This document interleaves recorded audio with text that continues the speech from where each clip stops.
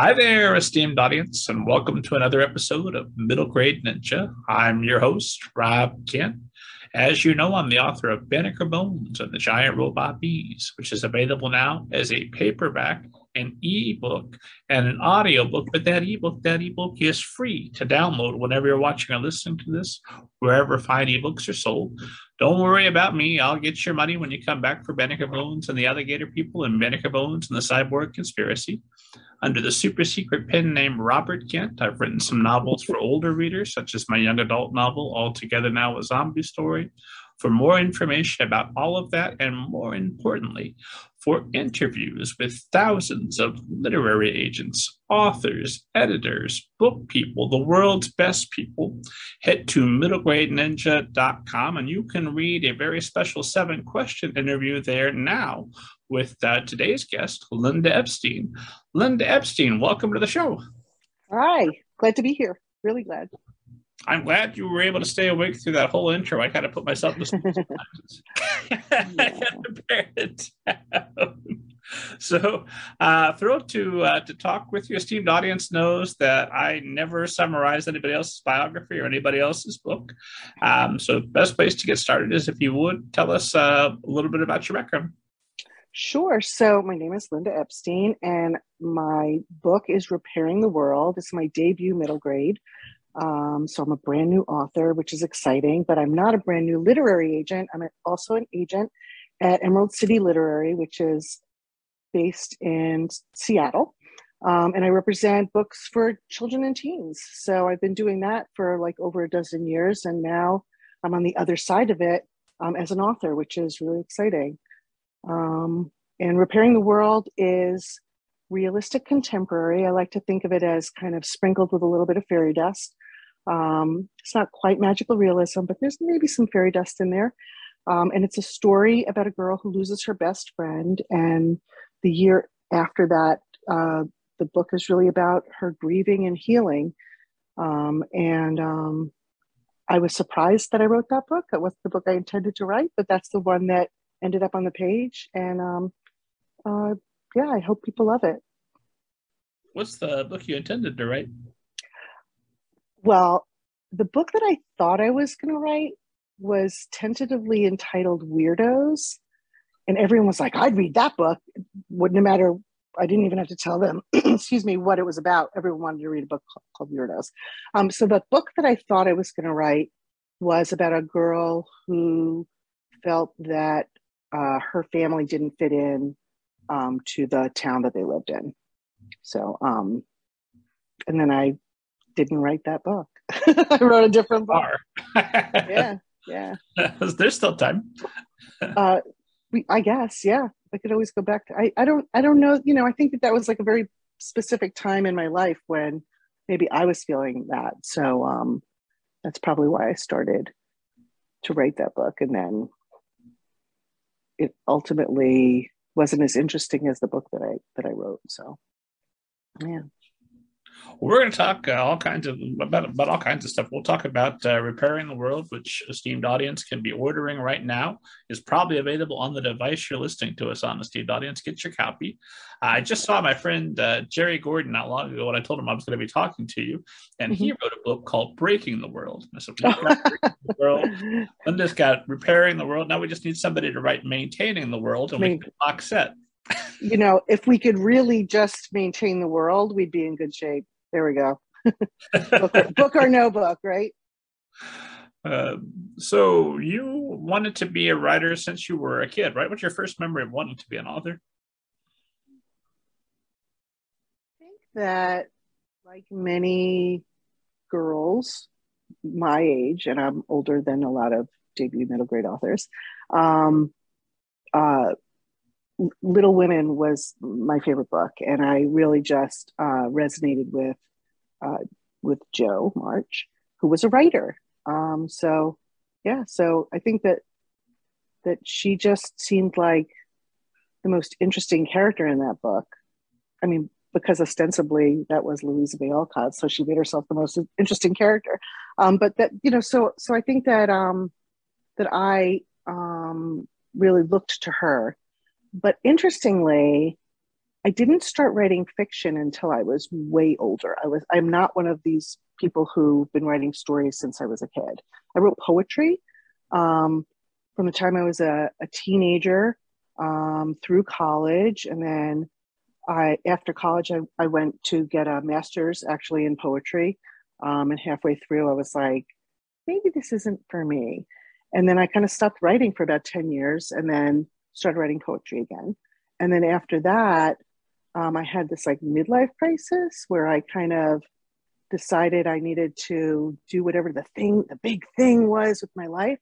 Um, so I started writing again, and instead of poetry, I started writing fiction, which was a total surprise to me. I always wanted to write a novel. I kind of thought like, oh, I've got a novel in me. And then whenever I would sit down to write something, it would be like a page and a half. I guess it's another poem. So that's kind of, yeah, it's kind of how it went for me. And also because I was a writer, it's what had me start to work in publishing, because I knew that when I was looking for like the big thing for myself, um, that I was going to go back to my first and true love, which is books and reading. So I wanted to just work um, with books and writers. And I think being an agent actually stopped me from writing for a long time, because every time I would sit down to write something, I'd write down like 5 words and be like, no, that's not good because, and it's like the long list of all the reasons why, I would reject manuscripts. So it was hard to get past my own, inner critic. So it wasn't so easy to get here for me. Literary agent paralyzed by a fear of being rejected by literary agents. Rejected by myself. It was like I couldn't even get the words down on the page. Nothing. It was like nothing was good enough, really. Every kind of like fault that I would, as an agent, you read hundreds upon hundreds and upon hundreds of queries and manuscripts, and you only really end up taking on about 1% of them. So you see a lot of things that are good but not good enough, as well as just okay or downright terrible. There's not a lot of downright terrible, honestly. I think I can see potential in almost anything, but it's hard to get out of your own way when you have that inner the critic brain at work, but you have to have as an agent. So, yeah. Gotcha. So if it's not getting too personal, what happened when you were writing poetry in college that made you stop? So it was in the master's program, and it was I had always written poetry viscerally. So really it came from, and still does come from, my own emotions and experience. And when I was in this master's program, it was very kind of intellectual and academic. And I think it was just the wrong program for me. So when I decided to leave the program, I think like in a way, I just felt like my creativity had been squashed out of me. And it took a while for that to bounce back. I didn't completely stop writing, but I mean, I write a lot of poetry now, for like for the adult audience, not for kids. But so yeah, I self-published a book of chapbook, so of poetry, which is kind of exciting. Yeah. When did you do that? This year. So yeah, it's called like RE colon, like kind of like regarding. And it's just like a very slim volume.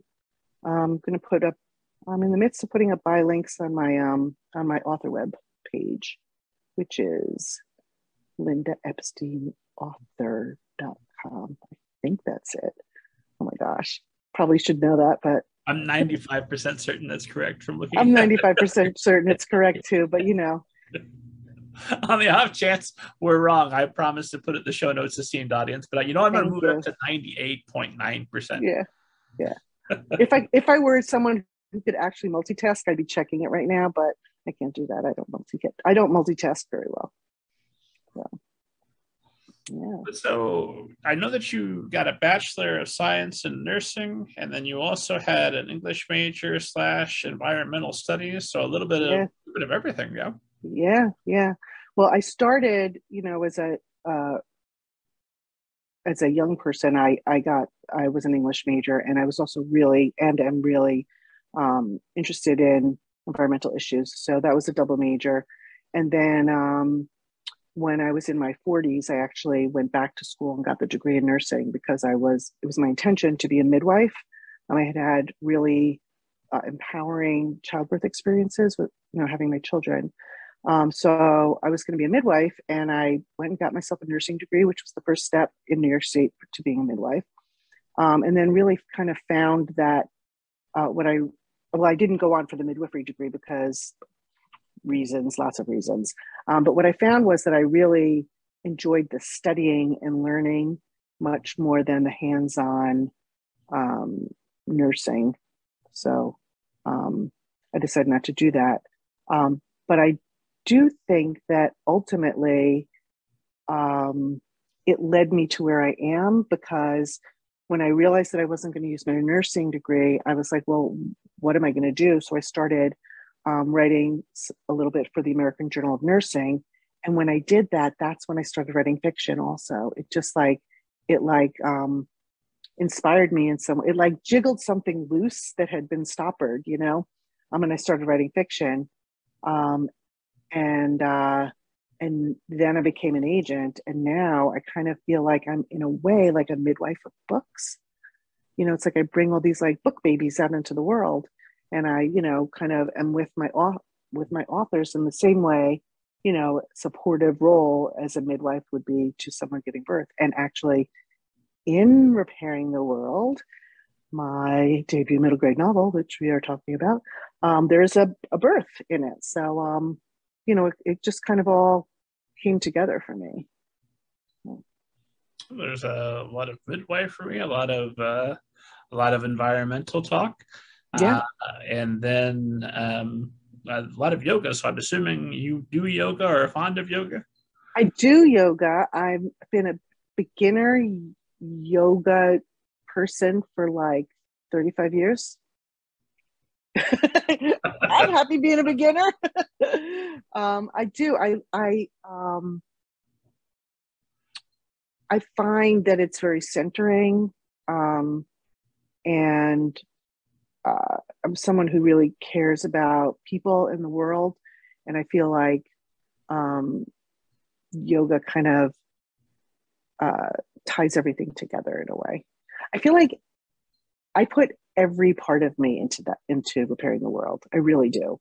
I feel like there's so much of me in that book. When people read it who know me in real life, they just can't believe how much of me is in it. And I've written other things that's not the case.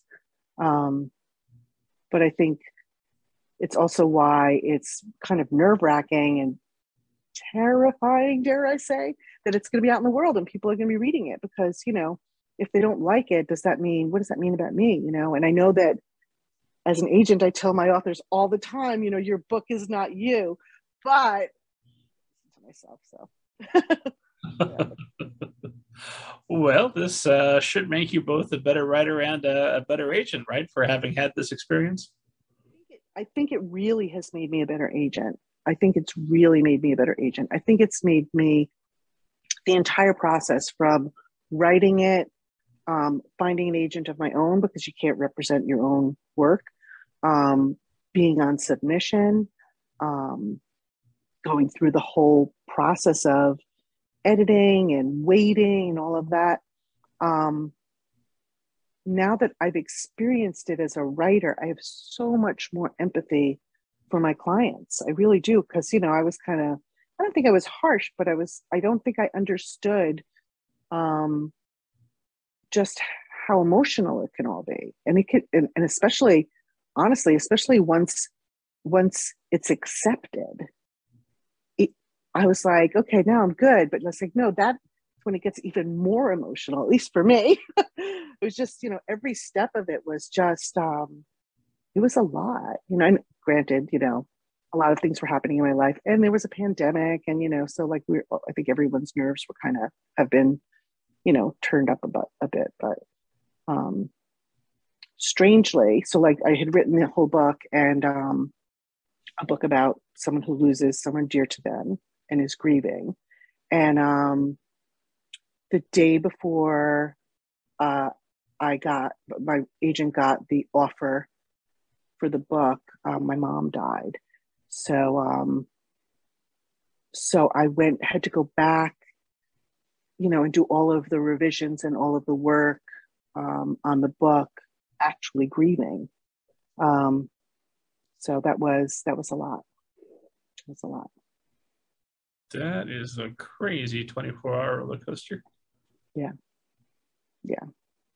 And of course, all my friends were like, your mom got up there in heaven and she said, come on, buy my daughter's book. I was like, okay, I don't know that I believe in that, but you say so.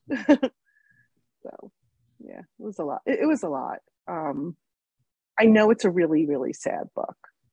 I know that a lot of people, most of the people who read it, who I've spoken to, and I don't know if this is your experience, have been brought to tears. That wasn't my intention. My intention was to really write something true. And I think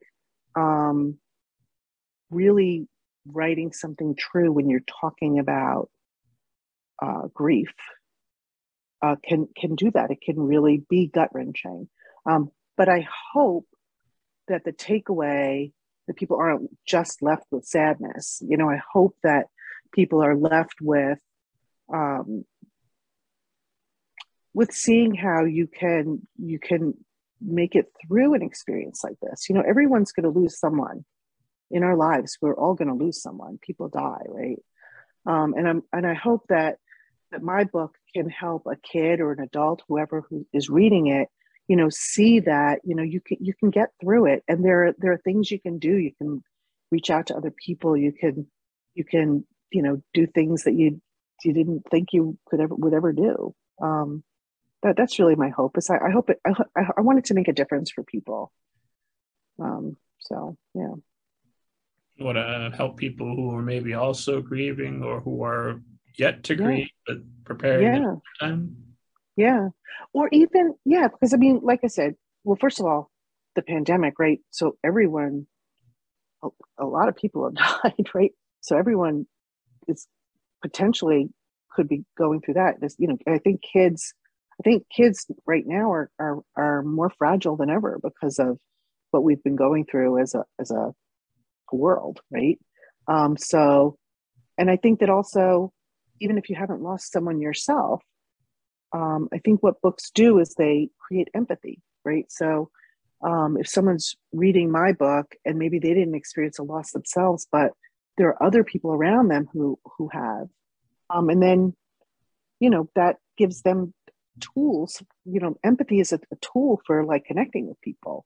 So that's really kind of, I mean, I don't think I like sat down and said, I'm going to write a book about grief and this is what I want people to get out of it. But, now when I think about it, that is what I want people to get out of it. I want people to be like inspired, to be able to deal with hard things and make connections and know that, there are people out there who will be there for them, and they might not know them yet.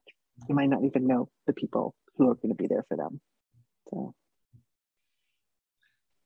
So a lot of questions about the book and about you starting to write. Let's start with the book, and we'll circle back and talk about what getting serious about writing looks like, and getting to this point of having a debut novel launching. Sure. You're about to experience a whole new emotional phase of this once you start getting widespread reader feedback and folks come back to you. Yeah. It's even now, with people reading advanced reader copies, when people write things like on Twitter, I just keep thanking everyone. I'm just like, thank you for reading my book. Thank you for reading. I know that at some point I'm going to have to stop because hopefully there'll be too many people to thank. But I'm just really grateful that people are reading it and seem to be responding well. I got a good Kirkus review, and that was really exciting because Kirkus can be a little bit harsh. I was just getting deadly quiet. Like, I would like for the record to say that I think Kirkus is a wonderful publication, and I have nothing but I do. I do too. I do too. But I think that I think that when you get a good review and they're only saying good things, it's really meaningful. When you get a good review and it's kind of like you have to do pull quotes, like, oh, these are the good things they said, and those are the bad things they said, or the not great things they said.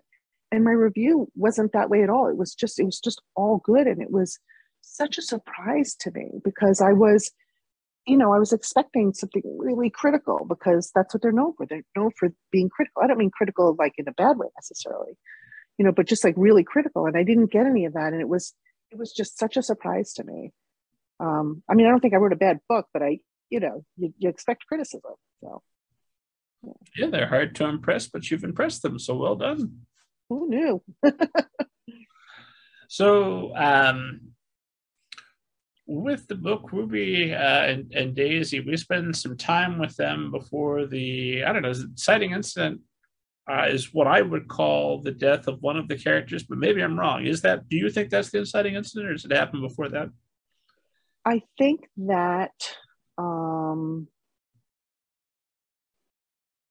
I think we could call that the inciting incident. And I think that it probably even says what happens on the back jacket. So I don't think I don't think it's a spoiler to say that this is a book about Daisy and her friend Ruby dies. It's not really a spoiler because it's right there on the cover. My advanced reader copy says, "Then the unthinkable happened." So as I was, did I just spoil it then? How spoilery do we want to get? This part out? I don't know. I better read the jacket copy again. If I say there's a death, have I ruined the book? I don't think so. I think that happened. I don't think that. I don't think it will spoil it. I really don't. It's and I wouldn't want anyone going into reading the book thinking that they were reading, like I would, like having that take someone by surprise would almost be mean. You know what I mean? Not everyone wants to read a book like that. So. On the other hand, if they miss that, they don't read the back and they get in there, hey, maybe you wouldn't have read it, but you're in it now. Right. You might as well go through it and complete this emotional journey. Yeah. So when did you know that this was going to be a book centered around death? Do you start with an initial idea of the plot, or? So here's what happened. I was trying to write this novel. And because I'm an agent and busy with that, and because, I'd written a manuscript before, but it was really hard for me to kind of like gauge how much I actually knew about writing a novel. I like reading and critiquing, which is part of being an agent. I knew that was a strong, I knew that that's a strength of mine, but like the creation, I was very insecure about. So I decided that I would get some structure because I do well with structure. And I applied to an MFA program at the New School in New York City, and I wrote the beginning of the novel, which was what I worked on in the MFA program. Side note, don't think you need an MFA to write a novel. I think many people don't have an MFA, don't have a college degree. That is just what I did, but that's what worked for me. So I got some structure by being in this MFA program, and in the final semester, we had to write a thesis, and basically you didn't have to write the whole novel, but you had to write a good chunk of it. I think like the first 75 pages or something like that. I don't remember. But I went into the first meeting with my thesis advisor, with like, I think 50 pages. And, we talked and realized that like 30 of those pages were going in the garbage. So I kind of really went back. And then through critique with, my fellow students, I was really looking, it was still that book, Weirdos.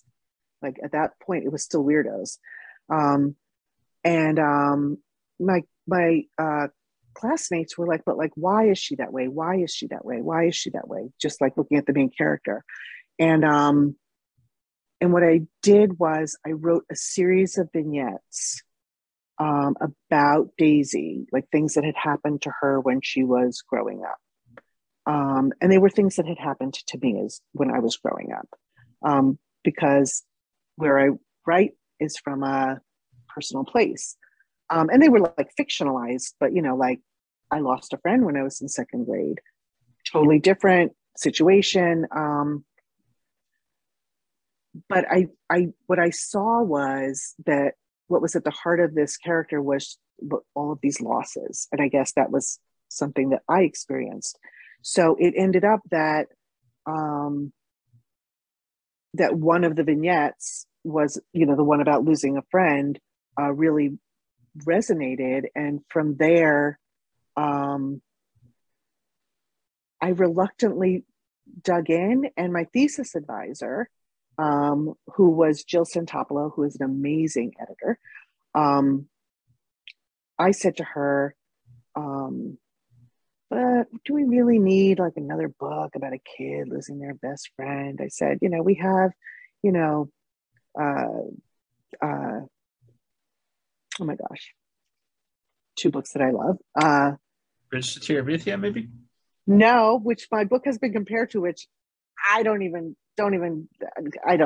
No, the A Question of Miracles by Alana Arnold, and The Thing About Jellyfish by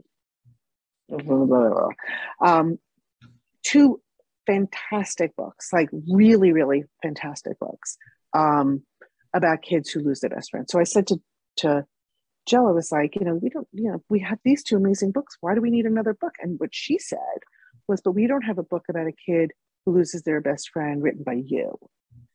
And I was like, what am I going to bring to it? Right. Well, turns out very different things than those other two books brought. So I just trusted her, and I trusted myself, and I just wrote the thing. And then, I also never intended to write a book. I didn't know I was going to write a book that had all of these Jewish elements in it. But, when I was dealing with a kid who was grieving, I went back to my own culture, and leaned in really heavily to my own culture. So the book has a lot of Jewish elements in it, which I hope will also be something that kids can take away. Jewish kids will be able to see themselves and their, culture, even though there's so many ways of being Jewish. To have Jewish characters in a book is good for Jewish kids, and then for kids who aren't Jewish to like be exposed to a different culture, and a different, oh, I didn't know that, and what's that word? I better Google that, but none of it was intentional. Like I didn't start out saying I'm going to do this. I just really lean when things came up, when opportunities came up, like, oh, maybe I'll put a Jewish prayer in here. I just leaned all the way into it, and I just trusted that it would work. I don't know how I trusted it would work, but I did. Because like other writers, I am riddled with self-doubt. Well, hopefully all of your clients and future clients are listening, and they're just feeling this great relief come over them. Like, yes, she knows. She feels what we feel. I talk to my clients a lot, so they know. I also am not shy on Twitter, so all of that self-doubt gets tweeted out into the universe like everyone else does. It's wonderful to watch.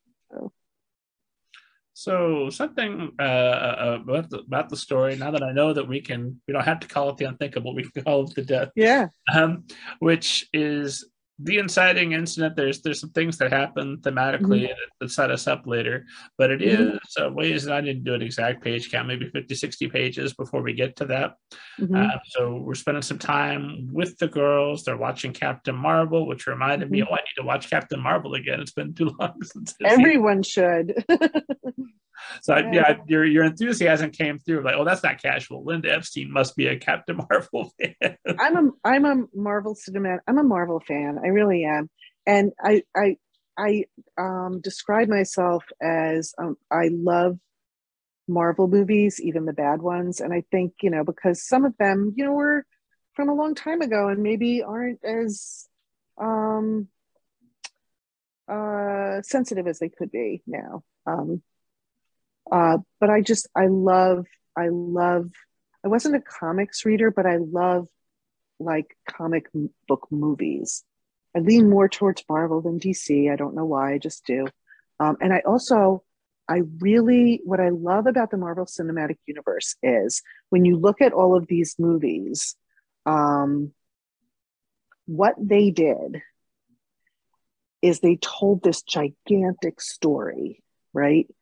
Um, and you didn't really know that, like, Thor would somehow be connected to Iron Man. I mean, like, eventually, Avengers, all these characters come together. But when you look at, like, and it's like a lot of movies, right?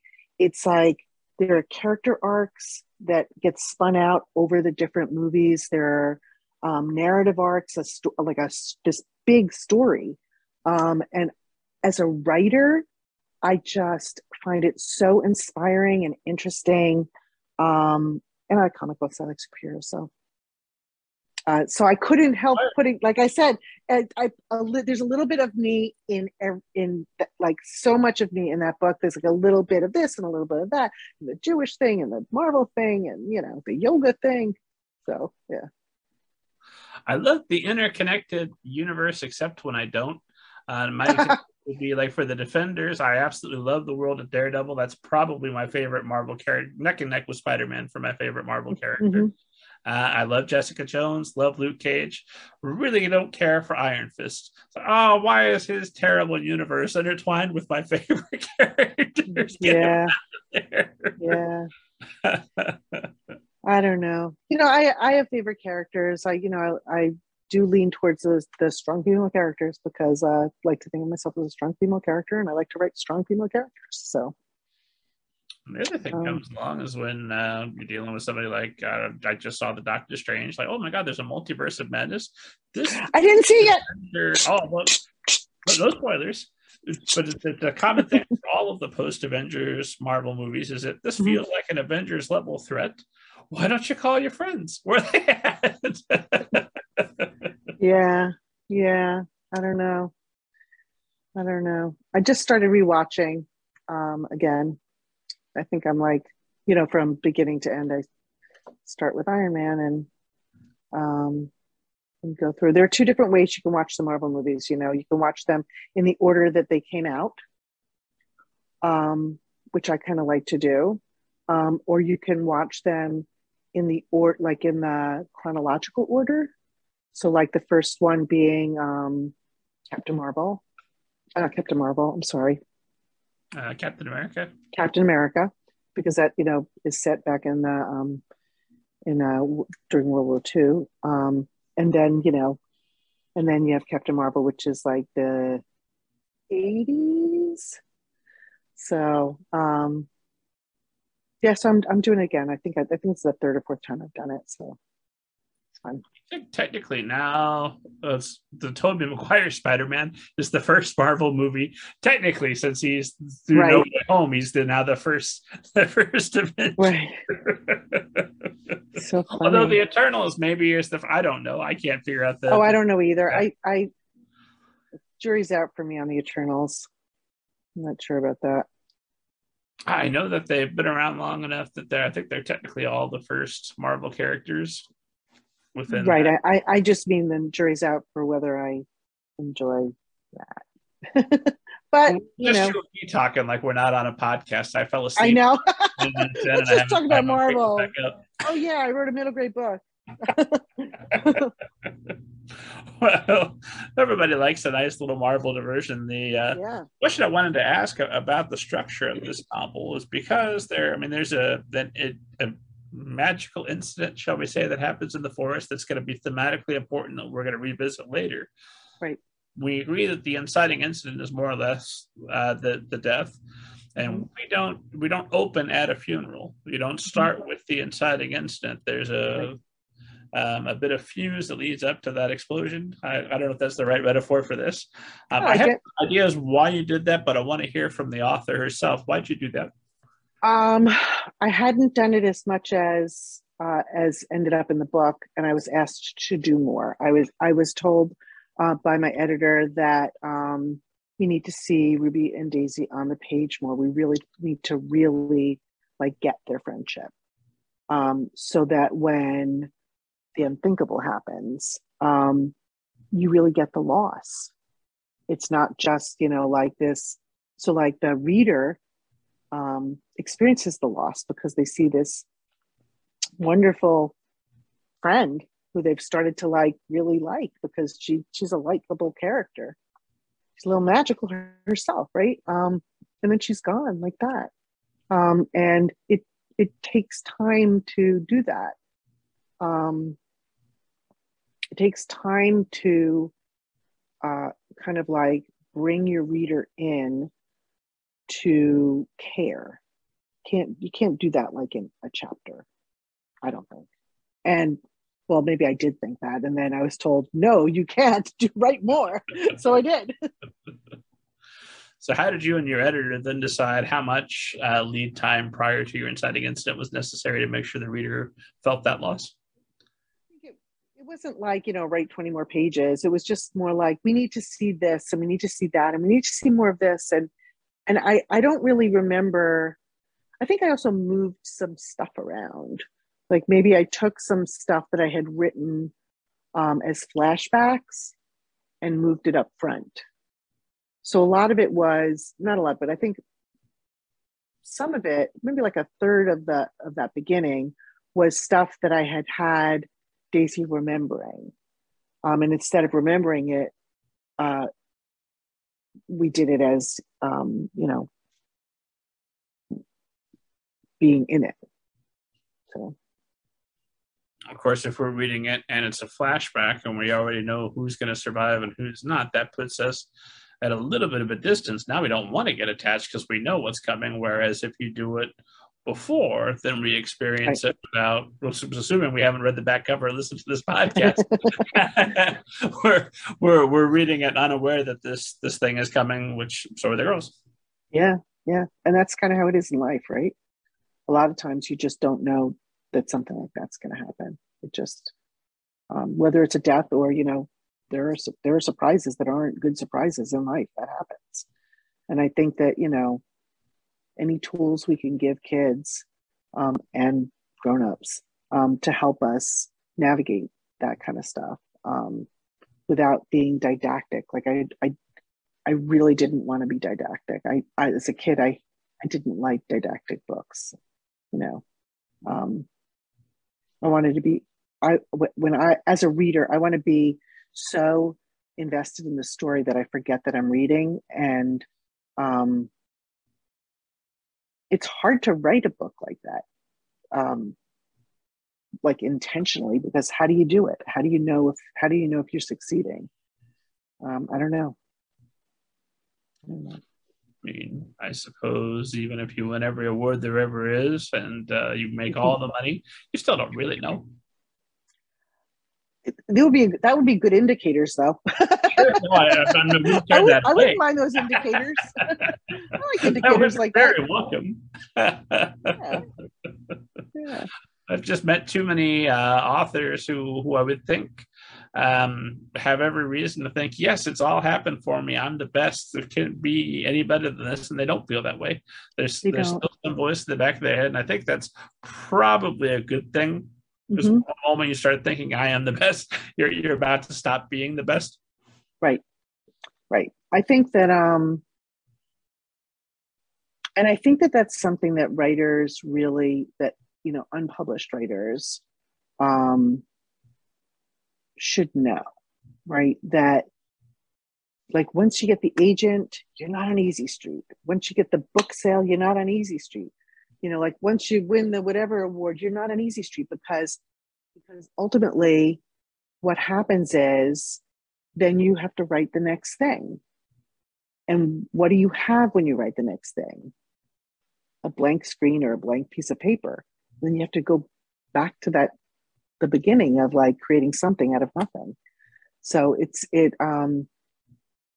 I think being a writer can be humbling in a way. And I think that like when you allow yourself to be humbled by it, you're probably in a better place than being like, I got this. Maybe that's just me. I don't know. I don't know.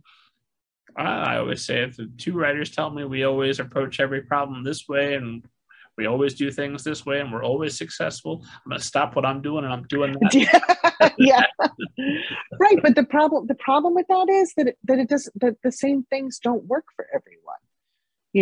Like the advice, you have to write every day. In order to stay in it, you have to write every day. You know what? I don't write every day. I'm a weekend warrior. I can't write every day. It's just not. I can't. I can't immerse myself for like an hour in the morning. I need like hours because it takes me a while to like really get in it. So like when I'm really writing, like in the midst of really writing something, I'm writing Saturday and Sunday, and if it's summertime, on Fridays too, because publishing Fridays. So I mean, what's a good writing day look like for you? Oh gosh, lots of coffee. Um, it's always better if it's not nice out, so I don't get distracted. And uh, if I'm just like home, if I could get in a couple of hours and then take a break and then get in another couple of hours, I couldn't tell you word counts because sometimes it would be like, 3,000, and sometimes it'll be like 567. I'm not a fast drafter. I think a lot while I'm writing. And I also kind of like research things. I'm like constantly looking things up while I'm writing. And I do get distracted, but I think it also really informs I think it gives a richness to my writing that wouldn't otherwise be there. Details of things, a name of a plant, a bird or a color. What's the right word for the color I'm thinking of? So I'm not a fast drafter. So what is a good writing day is that I set out that I don't know. I couldn't even tell you that like at the end of the day, I'm like, yeah, that's not so bad. that's about as good as it gets you. That's not so bad. I rarely say I nailed it, but like that's not so bad. And then going on retreats is really. I wrote a lot of this book on retreats. I would go to the Highlights Foundation in Pennsylvania, and I wrote a lot of this book there. And when I wasn't there, I did Airbnb with a writing buddy a few times, because then it's like let's have breakfast and then we're going to write. Let's have lunch and then we're going to write. Let's have dinner and then we're going to write.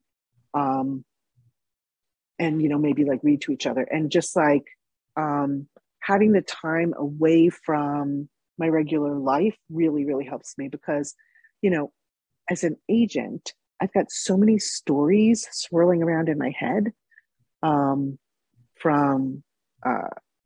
people who are submitting things to me. So I'm reading queries, I'm reading manuscripts. I've got my clients' stuff that they're sending to me. I've got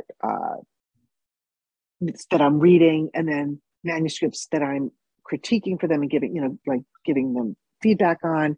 So I have all of that happening, and then I'm supposed to be creating something out of nothing, right? So it's kind of like separating myself from all of that and just saying, okay, I'm just being a writer at this place during these hours is really, really helpful for me.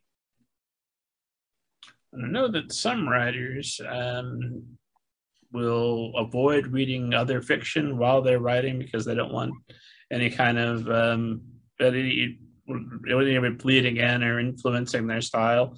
Yeah. I don't feel that way. I feel if a greater author influences me to be even close to them, great. That's nothing but gain for esteemed audience. But I do know some people feel that. Do you worry about some crossover from all those things that you're reading influencing you as you're writing? Um, I don't, because there's all of that stuff that I just said, and then there's pleasure reading. Because I got into this game because I like to read, right? And when I'm writing, so this is a middle grade novel. I was not reading middle grade novels. I was reading YA. And then I wrote a YA manuscript, and I was only reading middle grade novels. I don't like to, and like my clients' work is separate and different, because it's like whatever they're writing, I'm reading. But somehow I was able to separate that. I don't really know the brain mechanism that did that, but somehow I feel like the pleasure reading, there's more of a chance of that, of being like influenced. And also I get demoralized. like I'm reading things by these authors that I really, really admire, and like middle grade authors, and I'm like, well, I can't do that. And it's that same voice that stopped me from writing in the first place. Write a sentence like, oh, that's not as good as this author's amazing words. So, and of course, you're comparing your first draft to their final finished edited draft. of course, yeah. Nice and rational, the writer brain. Let's play those games. The thing is that we are creative, so we have like wonderful ways of torturing ourselves, right? We just create them out of nothing. Oh, do you get the opposite boost when you're reading through your query pile and like, this is terrible, this is awful, I'm so much better than this? Oh my god, my stuff is not the dreck I thought it was. Obviously, look at this. I don't think I don't think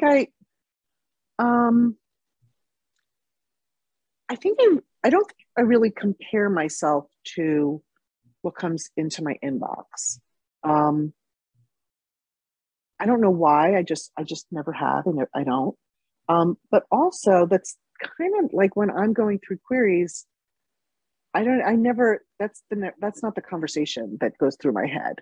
Of like, this stinks and that stinks and the other one stinks. It's more like, I'm not looking for things that stink. I'm looking for things that are great. So I'm really looking for the gold. You know what I mean? So even if, like a query letter is like, it's not a great query letter, but I'm like, wait, but there's something here that's really interesting. What is it? And then like I read the pages, and then even if the pages aren't like as polished as they could be, but there's something that, like, I'm always looking for the gold.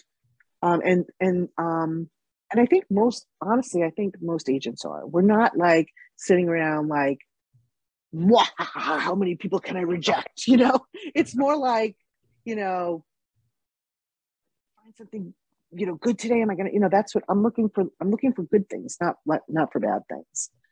So, what would you do if you got a query and it was, I don't know, my book is called Fixing Up the World.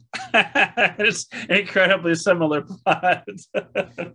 I have gotten queries that were incredibly similar to things that my clients were writing. And if it's too similar, for me, I end up rejecting it because it's like, I'm already working on something that's very similar. So that does happen. And I think that also people do query me knowing, the kind of books that I represent, but also knowing, the kind of book that I wrote. I think people who are writing, middle grades in the Jewish, like with Jewish content. I get a lot of those submissions. I want those submissions, but I think I get them because of what I've written. And I think that's okay. I think that's okay. So you get your nursing degree, but then you decide to become a literary agent. How does that come about, and how is that your path back toward writing? So really the way that came about was I decided not to get the midwifery degree. I got the nursing degree, and then I kind of, I tried a couple of nursing jobs and realized that I was really not suited for it. Um, like in a deep, deep way. I'm someone who suffers from anxiety, and the anxiety of being responsible in that particular way with like life or death, um, it really just wasn't for me. So when I started, writing for the American Journal of Nursing, and then started writing fiction, and then decided, well, I really want to work in publishing, and then uh, I was an unpaid intern for 2 years, reading for other agents. Um, this was a dozen years ago, 12, 13 years, 14 years ago. Around 2011, thereabouts. Yeah.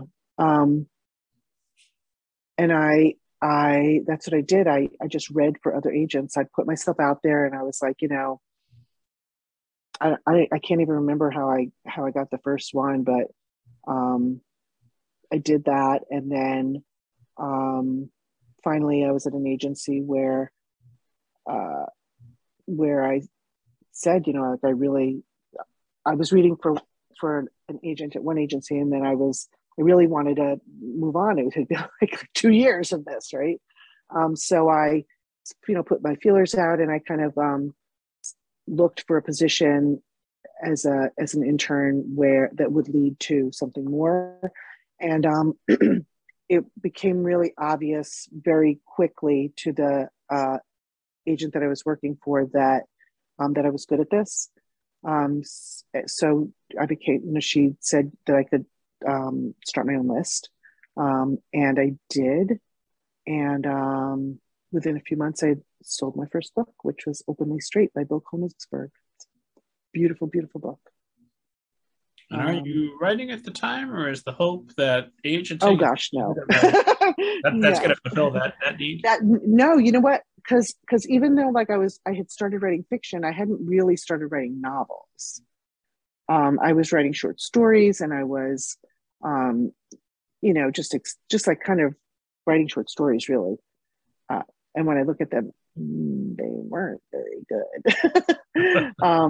But it was something brand new to me, because, like I said, I was someone who had only written poetry, so I didn't really know how to tell a story over, you know, 200 pages. I knew how to talk about an emotion for, you know, 30 lines. So I think I started learning how to tell a story. And then I think after years of agenting, I really learned like what works and what doesn't work. Um, I think for me, like when I got the MFA, what I needed to do was I needed to like put those two things together. So like I knew that I was creative, and I knew that I could write. Like I don't mean to be like braggy, but like I knew that I could write. Um, and I knew what made um, a story, like a book, a good book, because I had, helped midwife all these books out into the world, right? But putting those two things together for myself as a creator, um, that was what I needed to help with, and that's why I got the MFA, because I needed to like put those two sides together. Um, so I was an agent for I think 5 years, 5 years before I went got the MFA. Then that was 2 years, so I was an agent for like 7 years, and then it took me a while to finish it after the MFA. So I was probably an agent for about 8 years, maybe 9 years before before this book, started really germinating and really, getting my own agent and stuff like that. And can I tell you, querying was really, really weird. Because I was basically querying people who were my colleagues. And if you think it's bad getting rejected by strangers, it's really weird getting rejected by like your colleagues and sometimes your friends. That was really weird. Didn't like it. Didn't I'm like assuming it. they're at the very least not sending you a form rejection. Yeah, I didn't get, well, I did get a couple of no responses. Wow. Wow. Hope I don't run into you at a conference bar. Maybe they're hoping you'll believe that the inbox aided, or it just never came through. Some technical mishap. I don't know. Don't know. Does seem. Well, I'm curious just about getting the MFA program. I'm assuming word gets out that you're an agent. Do you then have fellow students sidling up to you and like, "Hey, how you doing? You want to read some of my work?" Nope. Or professors? Nope. Nope. Because one of the things that I made really, really clear, the writing for children and young adults cohort at the new school was very small, and I was like, "Hey, listen, I'm an agent, but I'm here to learn just as much as you are. I wasn't even the best. I definitely wasn't the best writer in the cohort. Some brilliant writers, but I basically, made a promise to myself, and I don't think it wasn't like official, but like basically to the university and said, in my 2 years in this program, I'm not taking on anyone on the program. So, Gotcha. yeah. And you do a similar policy. I know you teach creative writing and do workshops. Do you I put up do. something up there for students? I mean, I wouldn't really. I certainly wouldn't take anyone on during a course, right? But that being said, I've worked with people whose work I've really admired, and I would say something like, "Well, when you finish this, I hope you query me, right? Now you know me, right? So now you can, query me, and I know you, and that always helps, right? It's nice to know that it's a nice person. I mean, like you'd be a great manuscript, but if the person is like, hard to work with or whatever, that's always not great. So, yeah. So I don't really got rejected by friends and colleagues. So, say that again. I said, when you say it always helps to know you, but you told me you got rejected by friends and colleagues. So I know. That's why the first thing I said was that it was really weird. It was really weird. So when you decide that you need to find a literary agent because you can't represent yourself and you can't hit anybody else up at Emerald City, you gotta find somebody else. How do you go about looking for one? So what I did was I kind of did what everyone does, really. I looked to see who represented the kind of books that I had written. So someone who represents middle grade, obviously, right? That's really the bare minimum. Is like when you're querying, send your material to people who represent what you write. But then also, people who are representing realistic contemporary. I was interested in people who I thought would understand what I was trying to do.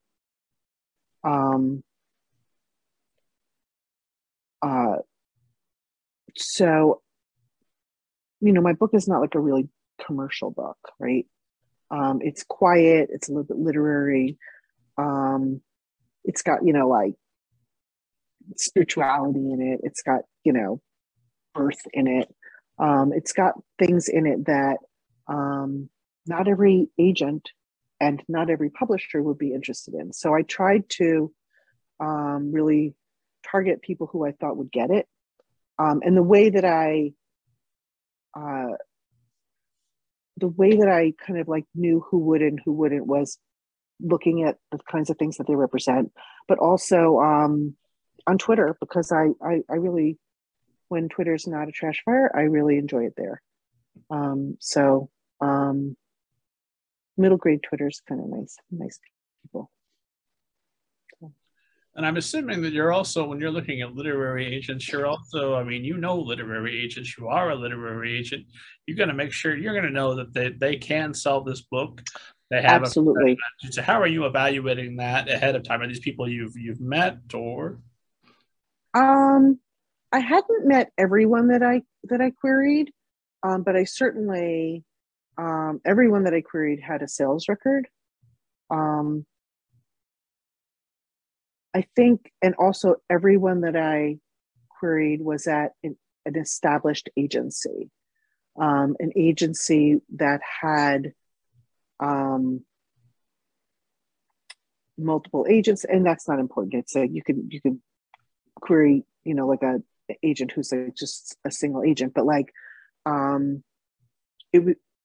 I was really careful, and I think that everyone should be really careful to make sure that, like, when you're querying someone who's legitimate and someone who like, oh, they sold all of those things. And if they're a newer agent, that's fine, but you want, like, a newer agent should be at an established agency with established agents, because otherwise, how are they learning it? How do they know how to do it, right? So, knowing that, and giving that advice to writers all the time, because even though not every manuscript is for me or even for the other agents at my agency, I really, really have a commitment to writers getting, matching up with someone who's right for them. So I love to give advice. I love, I'll do like an ask agent on Twitter or whatever. I've taught, courses at, conferences and stuff, just about on query letters and stuff like that. I like making a difference for people. So I think I just did all the things that I tell people, beware, like, these are the red flags, and, make sure it's an established agency and like that. So. Gotcha. And since we're talking about finding an agent, I know esteemed audience has waited patiently, but I should also ask how actively, I know as we record this, you're closed to queries, but at some point you're going to open up again. How actively are you seeking clients, and what types of projects are you looking for? I don't know when I'm going to open up again. I've been closed for a long time. And I'm probably going to stay closed for a while because I'm doing other things at the agency. I'm selling film and television rights for the agency, so that takes up my time. And then I'm going to be promoting my book, so that takes up time. So like, and also what happens is, like, if I speak at a conference or something like that, a lot of conferences will be like, and can you be open to submissions? And it's like, I'm like, sure.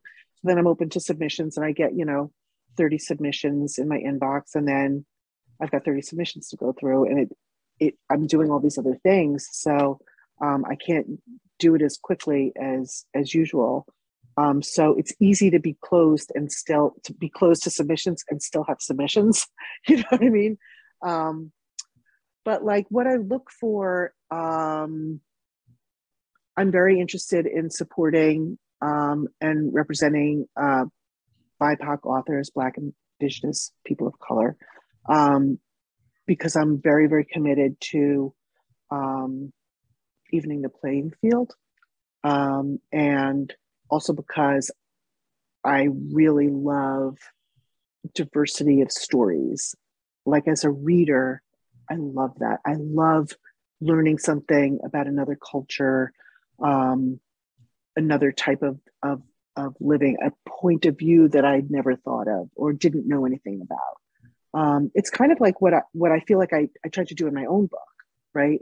Is that it's just kind of like have Jewish characters just living their lives being Jewish. It's not like about being Jewish, right? But that it's informed by their identities, right? And that's what I look for in representing other books, is like really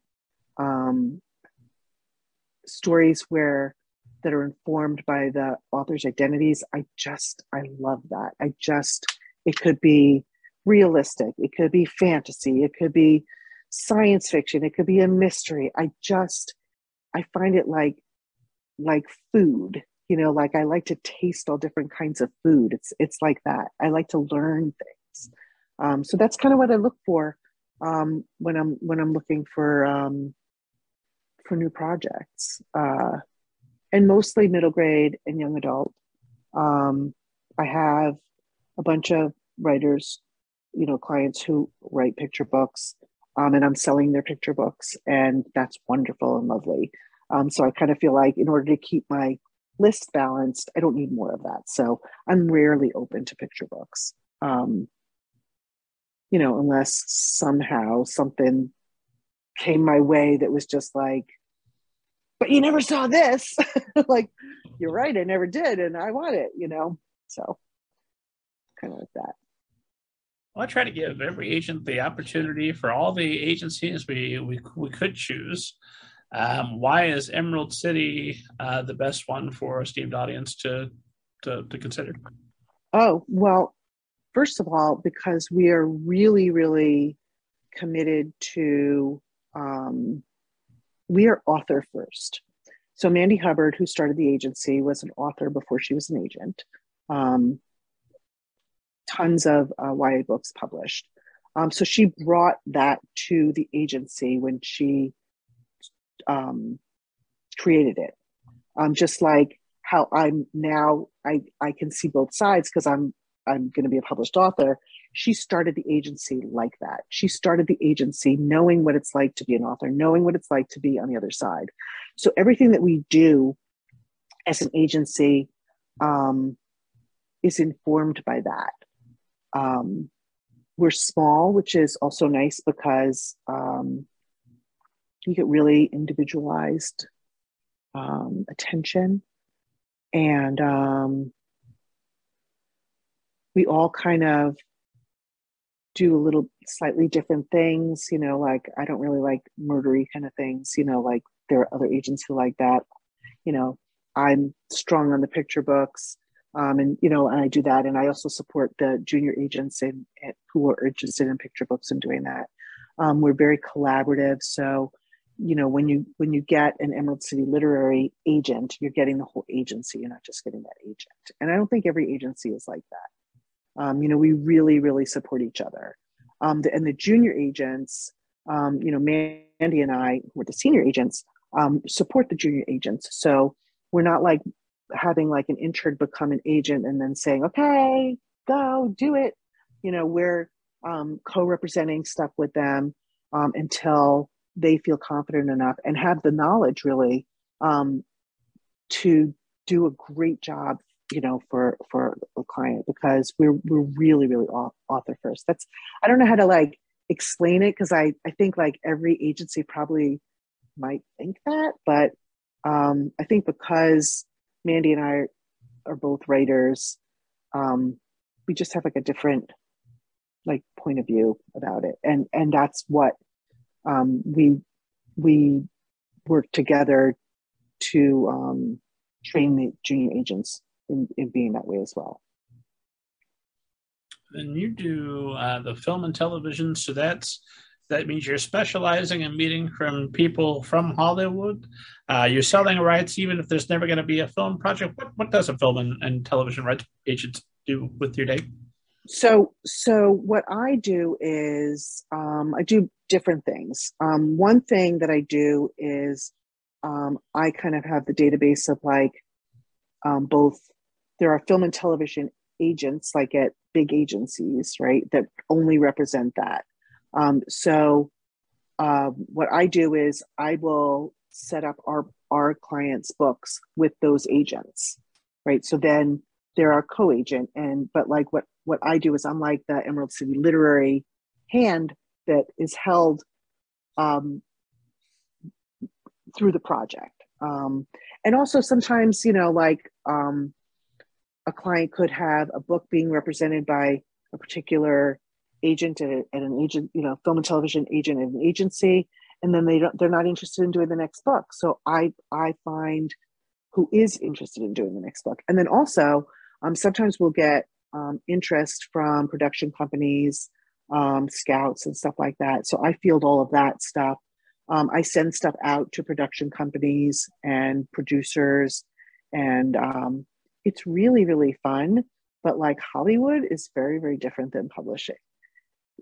I couldn't even tell you how, but they're even, and that you can always tell in the Hollywood people who came up from publishing, because basically I'm dealing with like book to film people, and not all the book to film people started in publishing. That some of them started in Hollywood, and it's like the book people are just clearly book people, and then the Hollywood people are exactly what you would think Hollywood people are like.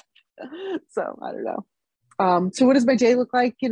It's never like it's any day of never looks the same, because it's always like a little bit of this, a little bit of that, a little bit of working with my clients, dealing with teaching, creating something that I'm going to be teaching, dealing with like film and television stuff, emails and emails and emails coming in from like the publishers or clients, or when I'm open to queries, oh my gosh, it just feels like flooded. It can be very overwhelming for me. Well, it's my experience, and it's anecdotal as this is, that Hollywood people tend to end conversations with, "Have you thought of acting? Have you ever thought about writing for such and such a project? That might be great. I'll talk to you later." And I know they don't mean it. It's never going to come up again. It's just their way of saying a nice compliment. "Hey, we had a great conversation. Oh, I appreciate the compliment." And that's all I'm going to take it, because if I read into it any more than that, it's just going to be disappointment. I haven't had that experience. Maybe that's just you. It might be. Yeah. Maybe I gotta stop ending the conversations with, "Hey, can I write for your TV show?" And then that will stop that. Or get you a job. Well, yeah, one of them. Know, right? One of the above.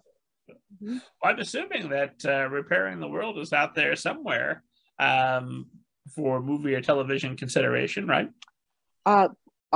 My agent tells me that is the case. Like I said, listen, if someone wants to make a book or a series out of a film or a series out of my book, that would be amazing.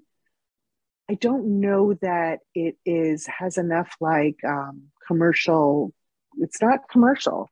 It's really, it would have to be someone who really knew how to spin it that to like sell tickets. I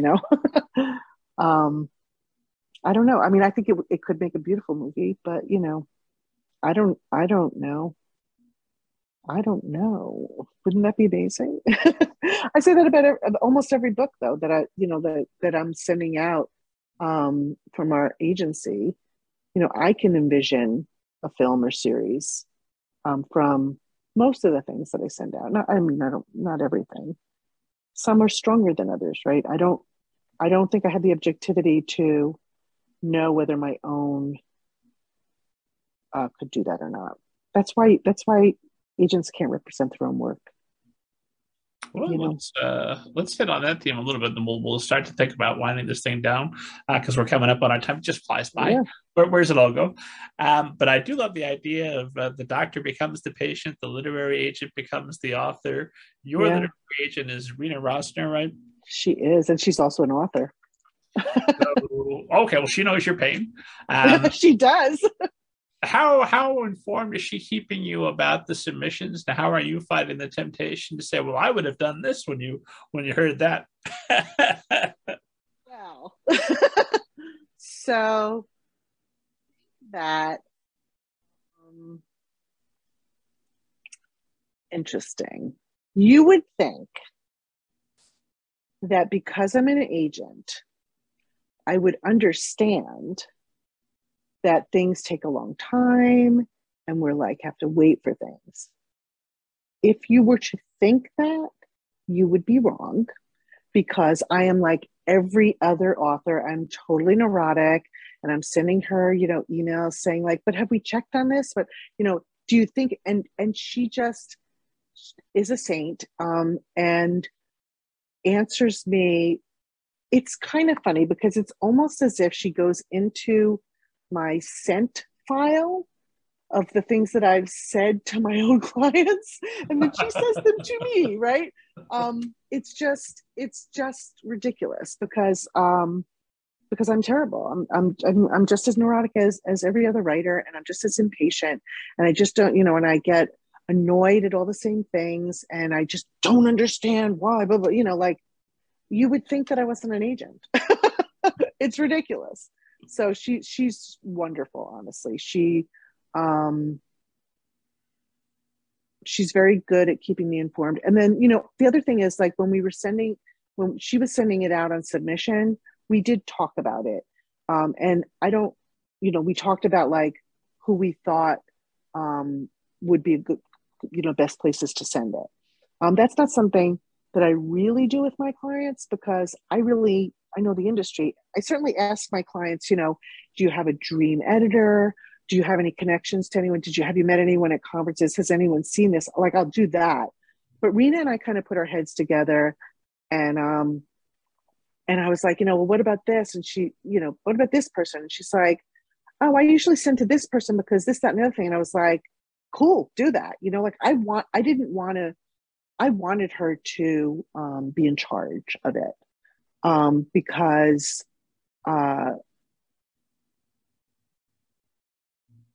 it would have just been too much to feel like I was in control of that. I wanted her to use her expertise, just like I want to use my expertise for my clients. And she's got different connections than I have. Like we all have the same pool of editors, but like there are some editors that I know better than other editors. There's some editors that she knows better than other editors. And I didn't even know my editor. And she sent it to her and she ended up buying it. So yay. Yay. Yeah, well, I suppose that's good news if you didn't know the editor. But we hate to think that she's submitted like this one's really interesting. Like, no, they were terrible to a client of mine. I would never want to work with them. But nothing like that came up. No. I'm trying to. I mean, it was a while ago, but I don't think no. I mean, there's sometimes there is the conversation like, well, that editor never gets back to me. I'm not going to lie. We have those, agents, we talk to each other, right? So, but weirdly, it's like that agent never gets back to you. They always get right back to me. So it's like, what's that about? I don't know. So I don't know. I think that we all just have our different, we have different connections in the, to different editors, and that's a good thing, So she's a great agent. She really is. Now that we're coming up here, I'm talking to you at launch. Esteemed audience is listening to this right ahead of the launch, which is why they're pre-ordering their copy of Repairing the World now as they're watching, listening to us. Yes. You've helped midwife so many books before this. You've seen successful launches, bad launches. So with all that expert knowledge, what's your launch look like? What are the big, aside from coming on this show, which already brilliant chef's kiss, but other than this, what are your strategies for promotion? What are you going to be doing to help launch this thing in the world? So I'm being interviewed, for in a number of different places. I'm going to be signing books at ALA, which is the week before my book comes out. So I think it'll be probably the weekend before this airs. I'm just talking it up. There's the truth of the matter is that it's either gonna go and it's either gonna sell or it's not gonna sell. I'm gonna do interviews. I'm gonna talk to people. I'm gonna, I'm having a launch party at my local indie. There'll be some like online events, stuff like that. But like I think that like authors can only do so much. And there's a lot of people do a lot of stuff that just doesn't move the needle on sales. And I kind of told myself that I'm not going to do that because I don't really have the time to do it. And I'm not going to make myself feel bad for not doing all of these things that people do that ultimately doesn't move the needle anyway. Um, What I kind of want, I want, are you talking about?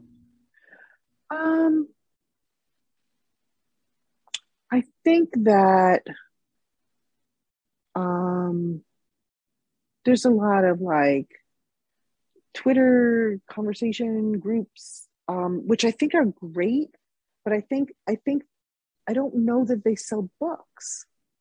Um, it can get the word out about your book, and hopefully, it will get the word out to people who will then get the word out to people who get and get the word out, right? Um, but I mean, I do talk about my book, and I talk about my book through the whole publishing process, on Twitter and on Instagram. Um, and I'm going to do the things that my publisher sets up for me. I'm setting up some things for myself. I would love to go to, like book fairs and conferences.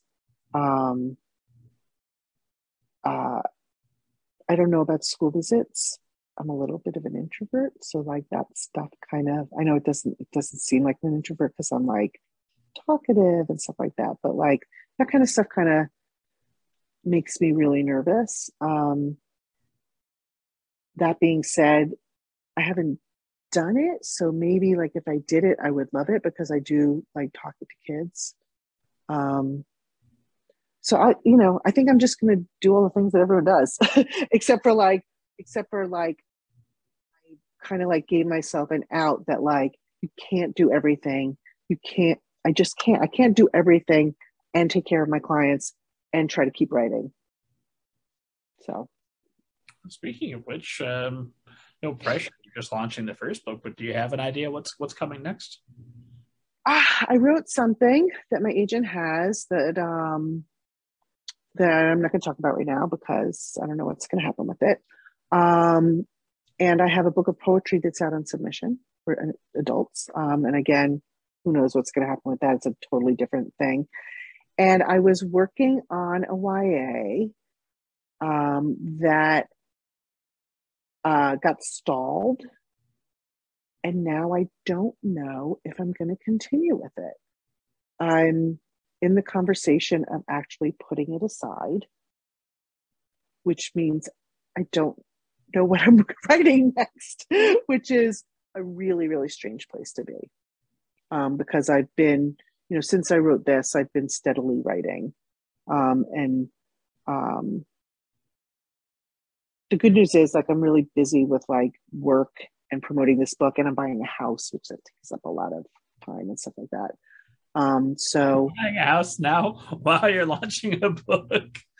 it's, the market's been really bad, and I've been looking for a house for a year, and then I found my house. So, you have to grab opportunity when it comes to you, right? So, Well, I yeah. suppose if it chooses to come now during the what's already a plenty busy, stressful time. You know, I feel like as long as I take care of, myself, physically and my mental health and all of that kind of stuff, being too busy, um, is better than not being busy enough for me. I mean, for me, I do know how to relax. I do know how to like take it easy. But I really enjoy being like in a project and buying a house and, doing all kinds of things. Yeah. Makes me feel alive. You mentioned poetry, and that reminded me. I wanted to ask you about self-publishing briefly, Yeah. because I knew you self-published your Yeah. poetry earlier this year. So you're a hybrid author, and Oh, I that guess. that temptation there, knowing that you could just do that and reach, if publishers are making you pull your hair out with delays or anything else, you could just publish whatever the next book you want to publish is. Does that become a temptation for you, or is the experience? Not for me. Not for me. No. So the poetry book that I published, it's a chapbook, so it's very small. And I never sent it out. It wasn't something that I sent out to editors. I didn't try to get it published traditionally. It was something that I um, took a lot of poems from when I was younger, um, and ones that I've written more recently, collected them, so that it was something cohesive. And then I just wanted to hold it in my hand and give it to people, my family and my friends. Um, I worked on it with an artist friend of mine whose name is Robin Arts, and she designed the cover and she designed the book, and it's beautiful. She's someone I've known since I'm in my 20s, and like the opportunity to kind of like create this thing with her was just like a dream come true. So I didn't really go into it with the idea that like I'm going to sell 1,000, a million copies of my poetry. Like I didn't even care. I did a very small print run. I hope people buy it. They can order it direct from the printer, or like I said, I'm going to put a buy button on my website. I think that like at this point, all the people who I wanted to have it, which are like my friends and my family. That's really what I did it for. So I don't really have any temptation to, self-publish anything else, because unless it were another poetry collection similar to that, because like my fiction, like I want it to reach a wide audience, and I want it to be nice to make a couple of dollars, I mean, that's not why I do it, obviously, but like I want it to reach a wide audience. And I don't have the wherewithal to do all the things that one needs to do as self-publishing. It's a big job, right? It's like the job of a whole publisher. Like you're doing all that, the promotion and the marketing, and like all of that. And I can't even like stay open to queries. Like I don't know how am I going to like publisher for my book, So yeah, I won't be doing that. The only way I would do it again is if I did another poetry collection. So. Well, I assume that changes your perspective a bit on people who have maybe previously self-published who now want to bring a new project to you to traditionally publish. And are you seeing that change with your fellow agents and other agents as well? I think that like from the very beginning of like, I don't think that's changed for me. Like what I've seen, it hasn't changed since I became an agent. Is that there are people who self-publish, and either they're successful at it or they're not successful at it. And then they decide they want to traditionally publish, and that's fine. I don't care if someone's self-published. I don't think it's like a positive. I don't think it's a negative. The only way that it's a positive, they've sold 20,000 copies. You know what I mean? Like if their numbers in self-publishing are great, then it's a positive. Otherwise, it's just kind of a non-issue. It just doesn't matter, because it just doesn't matter. It doesn't take anything away. I certainly, and I think a lot of agents would agree with me, if something is self-published and doesn't do well, like you don't sell a lot of copies, don't bring it to me, right? Because I can't sell that in traditional publishing, because the first question they would be like, well, how did it do when they tried to self-publish it? It's like, well, it didn't do so well. And I think a lot of people who are self-publishing think that, like, well, with the right publisher, it would do well. It's like, well, but you kind of shot your shot. So that always kind of makes me sad, because it's like, wish you would have just come straight to me, and then like we could have worked on it, or we could have like maybe kicked it up a level and then given it a try. I don't know.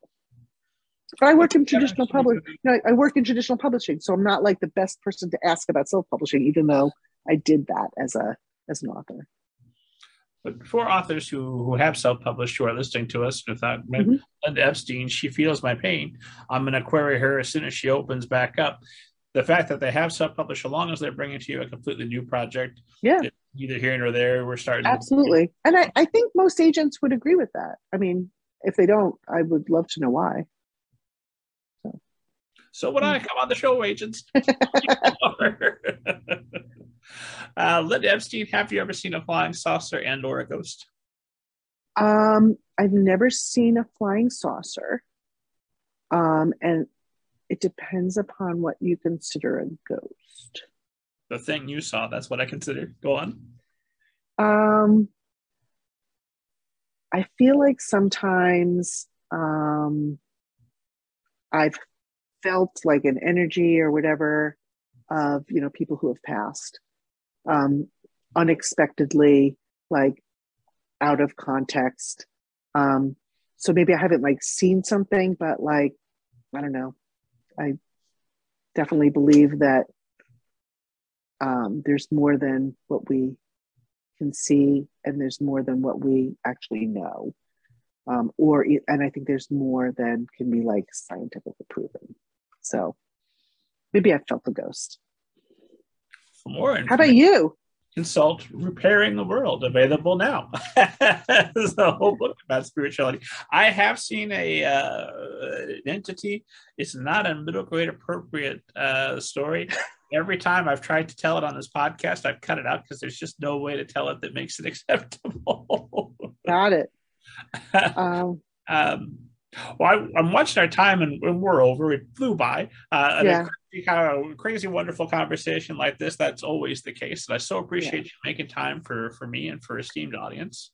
Thank you so much. This was the first one of these that I've done to promote this book. And it was really fun. And you made me feel comfortable. And I really appreciate the opportunity.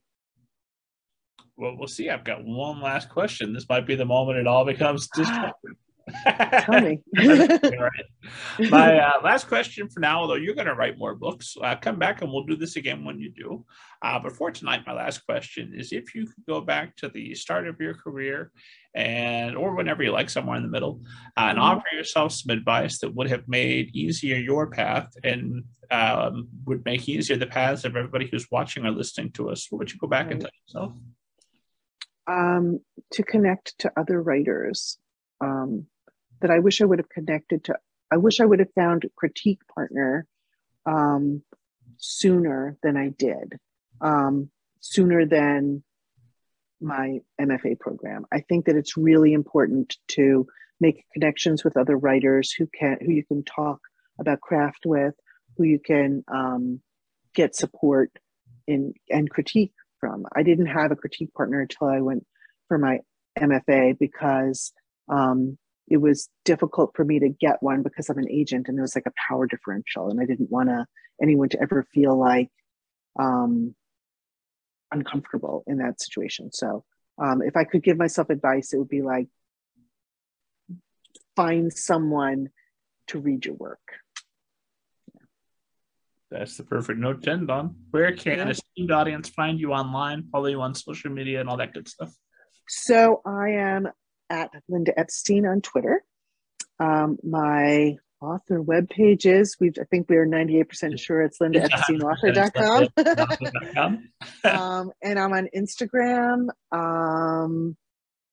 Linda Epstein author on Instagram. There's also a Linda Lit Agent, but the Linda Lit Agent Instagram is more like, it's not really lit agent stuff. It's more like, my kids and my food and stuff like that. Pictures of food. So Instagram and Twitter and my website. That's where they can find me. And in bookstores. Bookstores, online, wherever fine books are sold. Get your copy of Repairing the World. Get your copy of Banneker Bones or the Giant Robot Bees. Your weekend is set. For more information about Linda Epstein, as well as thousands of other literary agents, editors, and authors, head to middlegradeninja.com. And God willing, I'm alive. I'll see you next week. Take care. Thank you.